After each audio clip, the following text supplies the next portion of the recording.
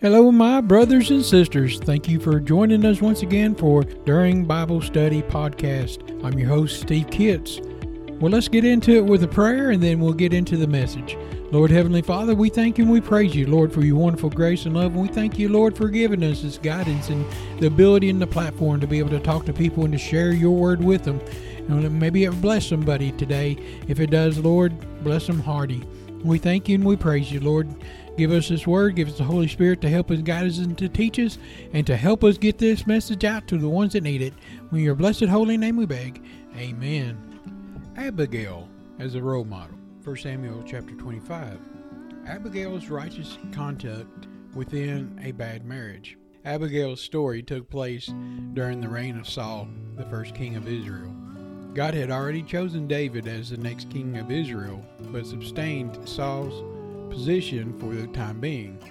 Saul pursued David into the desert from place to place, believing mistakenly that David was rebelling against him. Well, who is Abigail?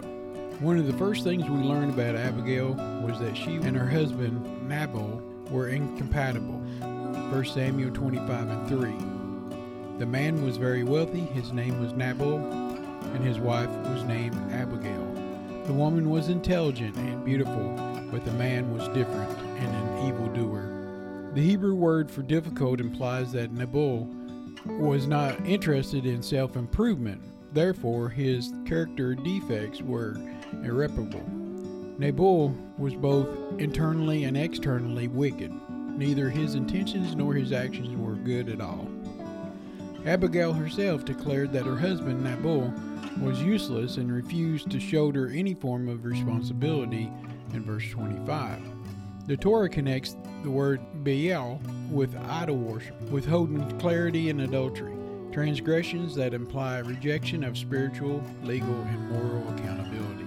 Nabal believed in his lineage entitling him not to David, but to succeed Saul as king. This is a key part of the information, since Nabal's hostility ultimately causes David to plan an attack on his household. Abigail, however, managed to avert this catastrophe through her wisdom, ingenuity, and inherited goodness. The story of Abigail does not explain why she remained married to this evil man who wouldn't change. This omission suggests that Abigail's reason for staying with Nabal was not integral to what we learn from her story. Once Abigail decides to remain with Nabal, God used her unhappy marriage to speak to other people who would have to make this same choice.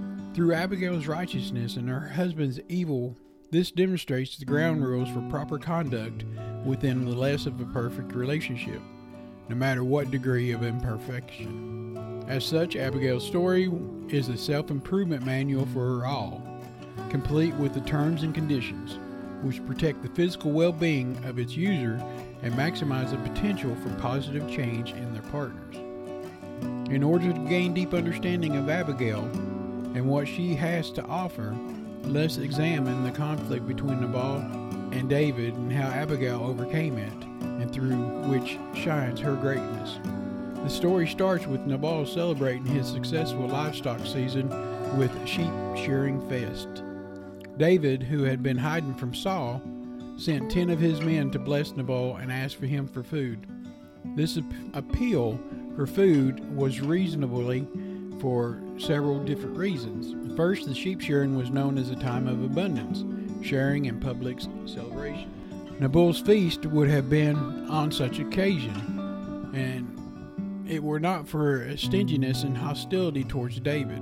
Second, David did not beg for charity. He was asking only for Nabal to reciprocate for his previous kindness to all Nabal's shepherds. In 1 Samuel 25 and 7, "Now your shepherds stayed with us, and they did not lack anything. Therefore let my attendants find favor in your eyes, for we have come because of your celebration. Please give whatever you can to your servants and your son to David." Nabal refused to accommodate David's men, conveying resentment towards David's kingship and lineage. Nabal is saying this in 1 Samuel 25:10 and 11. Who is David? Should I take my bread and my water and my meat of what I slaughtered for my shears and give to them men about whose origin I do not know? Abigail's leadership's ability. Nabal's response to David was an insult, since God himself appointed him as king. Therefore David planned to wipe out Nabal and his entire household. Upon hearing this, Nabal's men returned home and reported to Abigail, telling her of Nabal's refusal to feed David's men and warning that Nabal would receive divine retribution at David's hand. Behold, David sent messengers from the wilderness to greet our master, and he, Nabal, drove them off. These men were very good to us, and we were not ashamed or lacking of anything all of the days that we traveled with them when we were in the field. They were a protective wall over us, both day and night, and all the days that we were with them tending sheep. Now be aware and determine what to do, for the evil decree from your husband has made the final against us, our master, and against his entire household. He himself is too base of a person even to talk to. See, the soldiers appealed to Abigail rather than Nabal, testifying to her extraordinary character, moral sensitivity, and leadership abilities, while her response demonstrated her diplomacy, justice, and self-control. These attributes, Abigail emerged as a role model for all generations. Abigail prepares her appeal. Abigail interceded with David, and as an advocate for both herself and her undeserving husband, she did so with wisdom, confidence, and depth. Her immediate response to David's request for food demonstrated her desire to correct her husband's wrongdoing, and the amount of food that she sent was evidence of her generosity and commitment to replace it with righteousness. In 1 Samuel 28 and 18, Abigail hurried and took 200 breads, 200 containers of wine, 5 cooked sheep, 5 measures of toasted grain, and 100 raisin clusters, and 200 cakes of pressed figs, and she put them on a donkey. Abigail's ability to immediately assemble such a gift suggests abundance that she remained in her house for her husband. Regardless of Nabal's baseness, she held herself as the highest standard of conduct. As she presented her gift to David, Abigail asked that he blame her not and her husband for the earlier events. She argued effectively and truthfully that Nabal's inhospitality attributed to the part of his poor character. David should not expect anything more than the response that he received. With me, myself, my Lord, lies the sin. Let my Lord not set his heart against the base man, against Nabal, for he is not his name implies. Nabal is the name, and repulsive is his trait.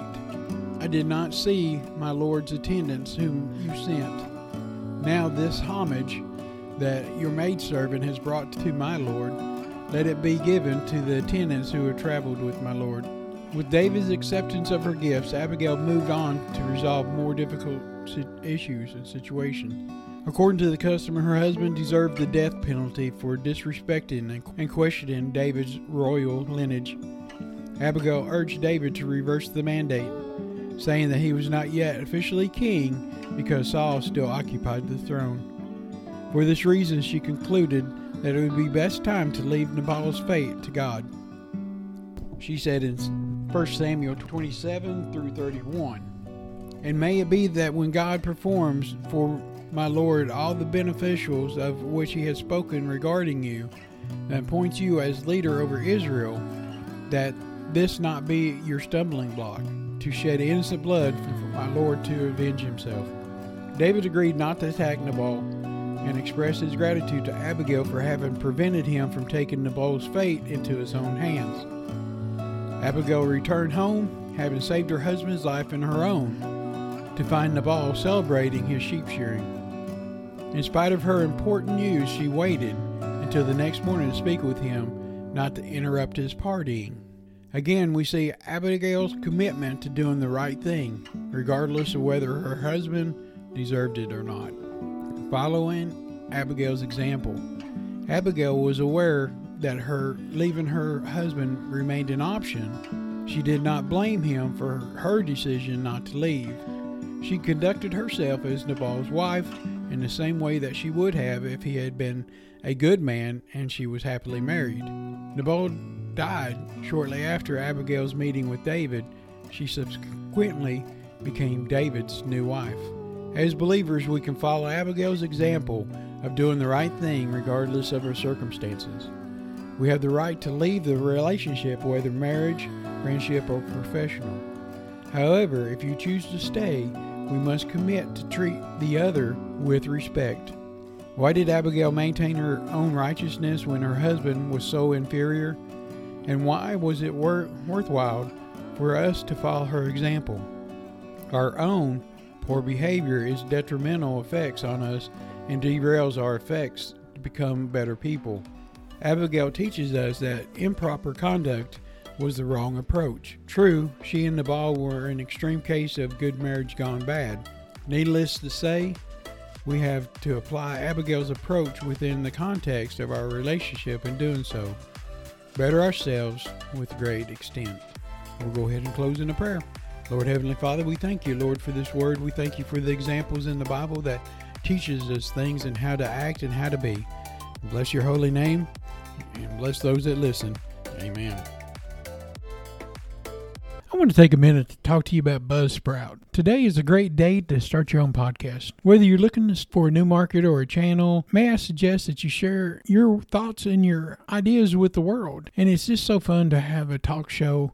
Podcasting is very easy, inexpensive, and a fun way to expand your reach online. Buzzsprout is hands down the easiest and best way to launch, promote, and track your podcast. Your show can be online and listed in major podcast directories like Apple Podcasts, Spotify, Google Podcasts, iHeartRadio, and many more within minutes of finishing each recording. Podcasting isn't hard when you have the right partners. And a team that they have at Buzzsprout is passionate in helping you succeed. They want you to succeed. Join with over 100,000 podcasters already using Buzzsprout to get their message out to the world. Let's go ahead and create something together. God bless you.